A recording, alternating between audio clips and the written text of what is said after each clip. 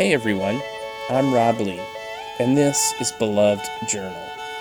Each week, I sit down with one of my friends as we discuss what it means to love and be loved. I'm not talking about romantic love, but the kind of love that leads us to empathy, compassion, and grace. Things our world desperately needs right now.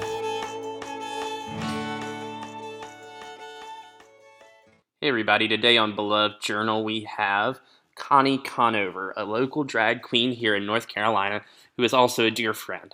I hope you enjoy this interview and see a different side to the drag scene. Let's listen in. Connie Conover, thank you so much for coming on Beloved Journal. Thank you so much for having me, Rob. I'm just excited to be here. So tell us something. I think many of us see you as the drag queen of this area. We see you leading a lot of the shows and hosting the shows. But how did you specifically, Connie Conover, get involved in drag? What made you think that you wanted to perform?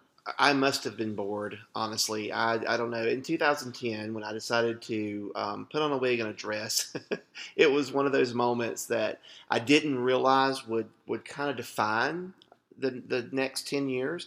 I really just wanted to have some fun, and it seemed like something that I was always enamored by entertainers and always enamored by drag queens and female impersonators. And, I knew that I love comedy and I love hosting and I love talking, and so it was like kind of a shoe for me that it really fit. Well, let's look at that because this has been the site of a global pandemic. We are in the heart of a pandemic. It's been a little hard for drag queens and for everybody, from drag queens to churches, to really to do what they need to do. And yet you have risen above that and offered online shows and online events. Tell us a little bit about what you've been doing these past 6 or 7 months of the pandemic. Well, with any crisis, it teaches you to learn new things, and we've had to learn how to edit videos. We've had to we've done some online stuff with live shows and Facebook Live, and so we've definitely kind of expanded our mindset and expanded our knowledge base. It's been the thing is, the people who love drag, they've been very responsive to the different avenues. Most of the entertainment we've been doing has been helping some of our safe spaces, as I like to call them, our bars, stay open with some of the mandates here in North Carolina that they weren't able to open. A lot of our businesses were able to open back up at least at a limited capacity, and the bars were some of the last to do so. So you have nightclubs that have been closed for 6 to 8 months now. And so some of our work has been done just to continue the income flow to help those bars stay open.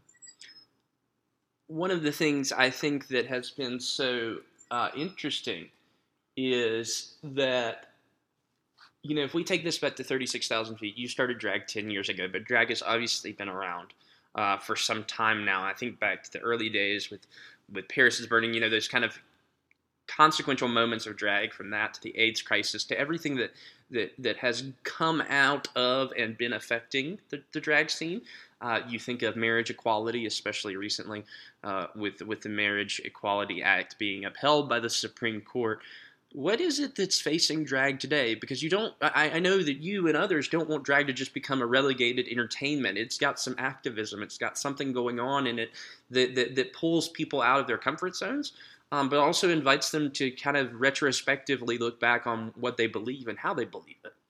Well, two things come to mind when I think about drag. One is I think about Stonewall, and there was a transgendered black, basically drag queen, who threw the first brick, who said, we're not going to take this anymore.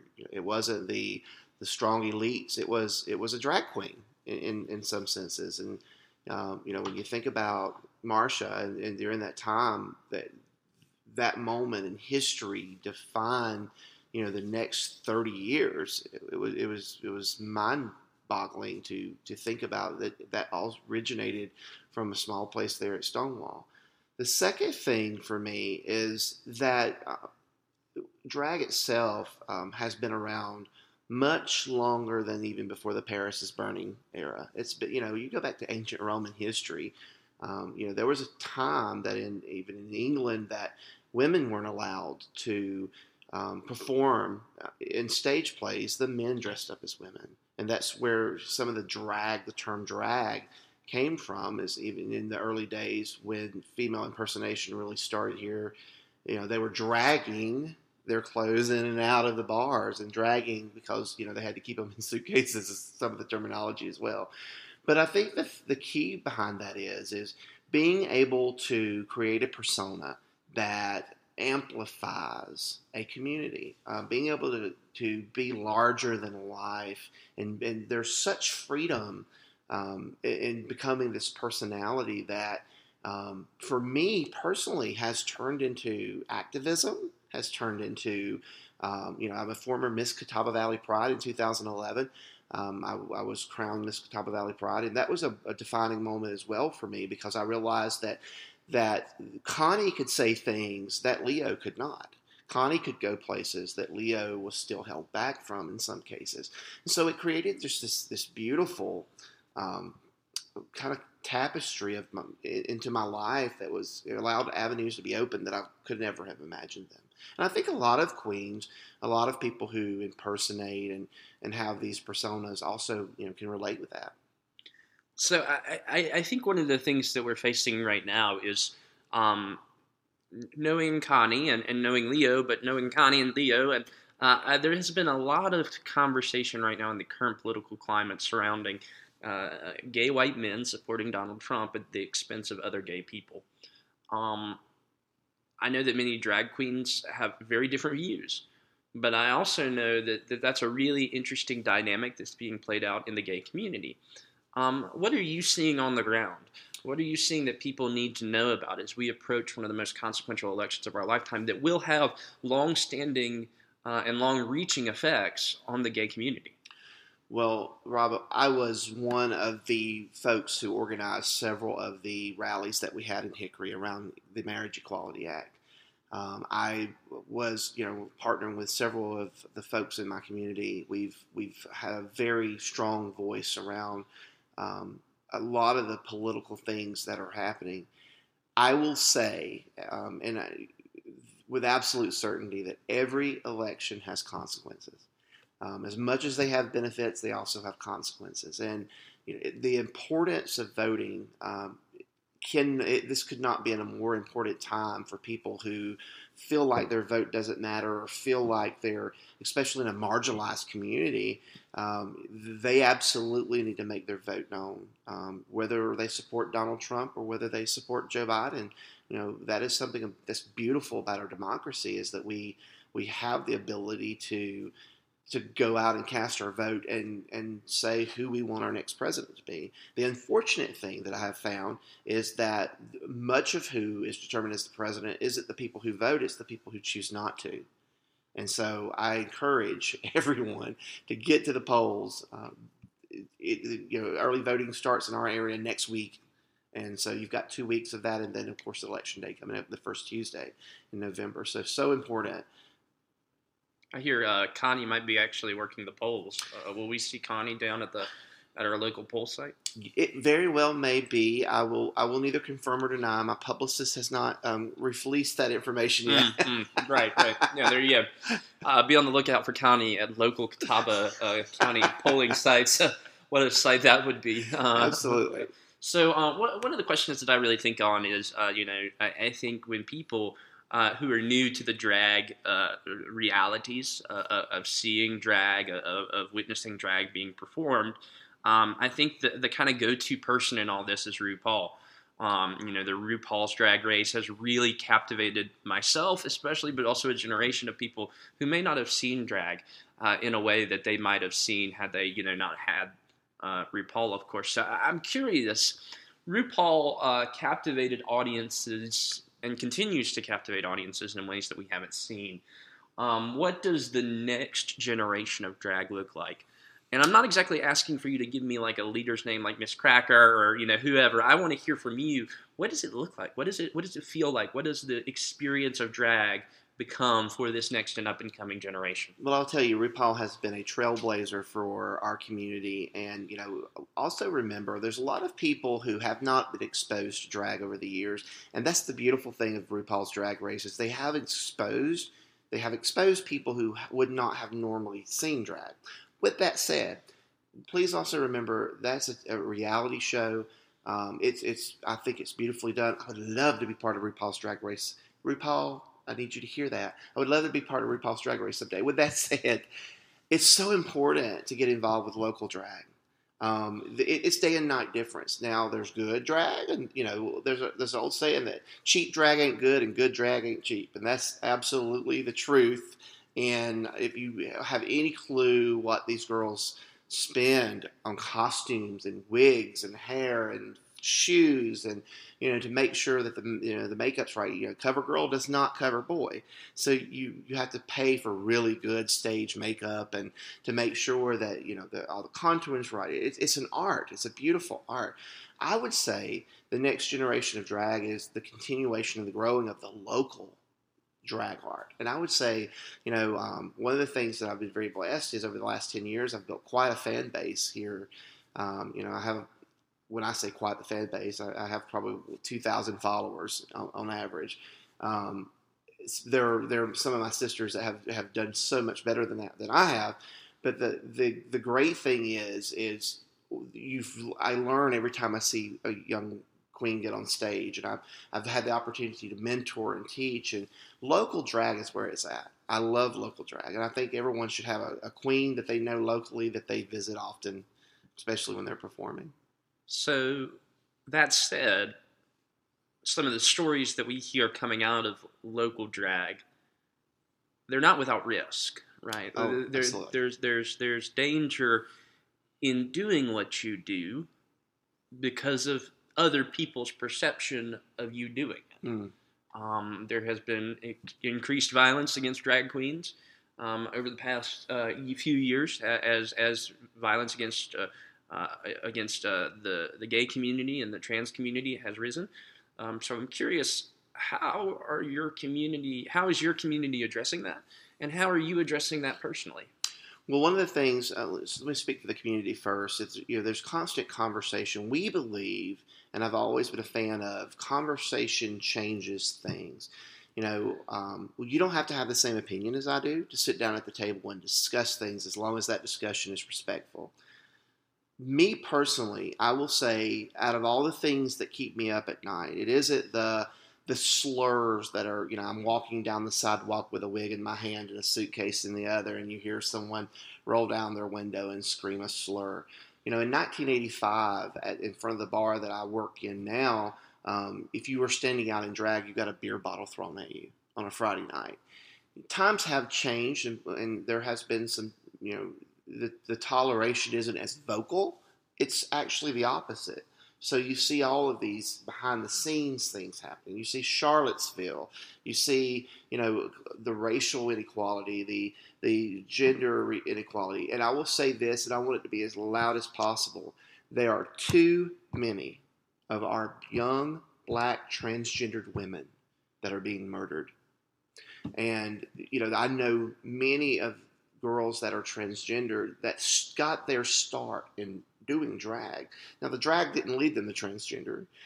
Becoming transgendered, the drag was kind of a medium for them to explore who they were and who they were comfortable as. And there are way too many of our young black women being murdered at alarming rates. And I don't think that anyone's doing enough about that. And I mean, I think I echo in our community, we hear that same fear everywhere in the United States. Even though I will tell you, one other thing I want to add to that is 10 years ago, I might have turned my head at the slur that was slung through a window. Today, I am exactly who I am. And the medium for me that drag, what it did for me personally is I could care less if someone doesn't care for what I do. There's just this piece of, this is part of who I am. And, I can thank this personality for that, in a sense of being able to just be who I am. And I think that there's a lot of freedom in that when you have people who are strong and they aren't afraid to be who they are, then they can change the world. But that said, I also know that there are stories of you protecting other younger drag queens who don't, who are subject, and you yourself have been subject to harm. So we don't want to discount that while also acknowledging the strength that it takes to do what you do. It does, absolutely. It's not easy being a mature drag queen, in a sense. There are risks that are involved, and I don't want to discount those. I think my encouragement would be to always be safe, travel in groups, and it's unfortunate that we live in a day and time we have to do that, but we do have to remain safe and check in with people and make sure people know where we are and what we're doing, because there is so much hate in the world today. But I choose to look at the love. There is so much love in the world today. One of the places that you would think there would be love, but there often isn't love for the drag community and the gay community more broadly, is the church. Now, I know, and you know, that we have options in North Carolina for churches that are loving and accepting and affirming of the gay community. Sometimes that extends to the drag community, sometimes it doesn't. I'm curious, what are you looking for at a church that might want to be open and affirming, that might want to embrace you and love on you for who you are, Connie Conover? I think for me, what I look for in a church is their ability to be authentic. It's really hard to ask for someone to accept you for who you are and not accept them for who they are, in a sense. So I think it's really important to make sure that if you're looking for an open and affirming space, that there is levels of misunderstanding. I don't want to use the word discrimination because it's really strong in this sense, but there's just a level of misunderstanding in some of the churches that are very affirming. So, great example of that is, you're gay and you're okay, you can come, but don't be too effeminate. You're gay and you're okay, but oh my gosh, you've got painted nails and you're a guy. So there's still these stereotypes that I think that we've got to break through. I have a friend of mine who, who actually kind of shunned me a little bit because there was a conversation about how, and the word he used was passable. You're very masculine when you're and I'm thinking, I'm a drag queen. How can you put those two things together? But there was a reality in that statement that, they felt that they really couldn't excuse this term, butch it up, right? Mm-hmm. That they were naturally effeminate. And I would be able to travel in places that they wouldn't be able to travel in because of their femininity. And if I could say anything to the churches today, it would simply be this, because I am a Christian and I do serve at a church. And as a Christian, that God's love isn't limited. God's love is for all people. And as hard as it is in any church to bend that standard and say, it's absolutely okay, I am very encouraged by places that find the ability to say, I feel like that you need a fellowship of other Christians over how I feel about this. We don't all have to agree on every line to still sit at the same table. And I think that's a powerful statement. And as Christians, we don't have it all figured out. The preachers don't have it all figured out. Even the people who interpret Scripture don't have it all figured out. And I think there just has to be some grace. And looking for a church, find that place where you connect with people that you're supported and that you're loved. And that might be and be willing to accept that there are places you may love that you don't feel that acceptance, that maybe that's not the right place for you. I'm wondering, it sounds a little bit like churches can be communities a lot like the drag bars and the gay clubs that you often frequent. they can be community spaces of love and acceptance and affirmation, or not. And it's in some ways it seems like some of these clubs that I've been at to witness you perform and to see other drag queens perform seem a lot more like church than churches are.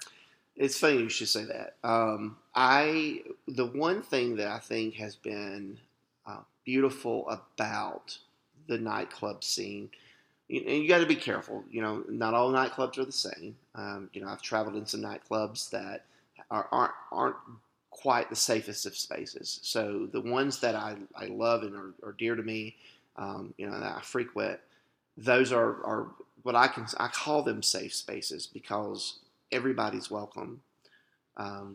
One of the things that I have found that has been beautiful, especially in being Connie, is the kindness that I naturally have comes through that personality as well. And I can't tell you the number of conversations I've had in the last 10 years just with people that I've connected with and stayed in a relationship or friendship with that have called me and said, I've just lost a loved one. Will you pray for me? Can you talk? I just broke up with my boyfriend. Can you talk? Can you give me some hope? And just in having conversations, as much as it is fun, and I am a comedy queen, there has been more serious conversations with people. And you're right. That's what church should be, is a community that comes together despite the differences, despite even differences in opinion, and supports each other and loves each other through it all. And I've been blessed to find that in some of the circles that I've traveled in over the last 10 years. Connie, I know you have a family. How does your family respond to this? Are they supportive? What roles have they played in the relationship that you have with drag? Well, I have a partner and a son. My son, I remember, I was at my first Pride event that he was able to come to, and I have this picture that I treasure of him holding up $1 to this 6.5-foot drag queen with big hair, and that was me, and it was just one of those precious moments. I will say that I have raised my child to be open and accepting of everyone, and that has been very important to me. Of course, my partner loves drag, everything except when the true diva comes out, when the hair goes on, and sometimes that could be a little daunting. But I've also been so fortunate to have a very, very, very supportive mother. And when I talk about my mother and how incredibly supportive she's done hair for me. She has, we've talked about things. She thinks, Connie's great. But when I say that, I also I'm in the full realization that not everybody has that support system. I am so lucky to have that. And I talk to young people all the time who do not have that. A young transgendered girl who came out as transgendered a year ago called me in tears because her mother had, kicked her out of the house. Of course, they were going to pray for her at church. They, tried the whole pray the gay away thing. So that creates more stigma against, these religious places that should be embracing and loving kids through stuff. That just creates more alienation. And, it's as much of a supportive family as I have. There are so many kids out there today that do not have that supportive family. There's a very high percentage, and I can't remember the number off the top of my head, but I will tell you, research it. You would not believe the amount of homeless youth that are homeless only because they've come out of the closet as gay. That's hard. That's hard to think about. I can't imagine that a loving, caring, wonderful God who created me and exactly knew every cell of my body and every hair on my head would reject me, reject his own creation. I know how I would feel about my son. There's just no way that I could ever send him away. Would I ever, I agree with everything he does? I mean, he's 11 years old. I don't agree with everything he does now. He drives me crazy sometimes, but I'm never going to turn him away. And I can't, there's this, I question the love piece with people who could do such a thing. Well, for the young gay teen who walks into your club on a Friday or Saturday night. They're looking up to you as the drag queen of the night hosting. What do you hope that they will see in you and other drag queens that they see perform, if they are wanting to do what you do or just simply wanting to witness it? Drag is, and we talk about RuPaul. RuPaul has this wonderful saying is that you're born naked and the rest is drag. The thing that I would want a young person to see in me is that no matter what I set my mind to, there really isn't any boundaries unless you personally create those boundaries. I think that is a beautiful message to our young people. Is, we think, and I'm speaking to that young person who doesn't have that support system. There is I have a family, I have a drag family as well, and I talk to my drag family as much as I talk to my family. So you don't even have to be part of my drag family. Some of them don't even do drag. We have this nest of community, this family, that we support each other. And as Mama Connie, I don't mind saying, that was a dumb decision. You should have done that. Or here's the direction you should go. Or think about this way. I'm a parent. So, I think the call to the older queens, when I say older, I'm 10 years old. But as a male, I'm 43 years old, right? So I have a little bit more wisdom to offer. And, the world isn't all about me. It should be about giving back to that teen that walks through, that's going to have to face some of those really hard conversations with mom and dad, and face those really hard, conversations with being put out of the house in some cases. That was our prayer last Sunday, as a matter of fact, was National Coming Out Day.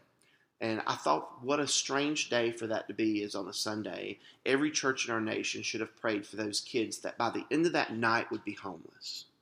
All because they were trying to speak truth about who they were. And that's a challenging, sobering reality.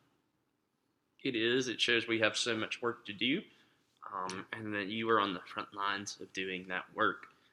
Connie, if we want to find you online, where can we do that? I have a Facebook fan page and also a Facebook page. You can put in Connie Conover, or Twitter Conover Connie. We'll get you to me. I definitely have been. I've been very blessed to have a great following. And you can also find me. All of my posters are tagged there. So if there's performances that are upcoming, as the bars are starting to open back up, there are opportunities to see me there as well. Well, Connie, thank you so much for coming on Beloved Journal. Rob, thank you for having me. Beloved Journal is produced by Stephanie Lee and hosted by Rob Lee. Our theme music is by Mipso, the best band in the world. Connect with us on belovedjournal.com, and if you like what you heard, tell someone about it.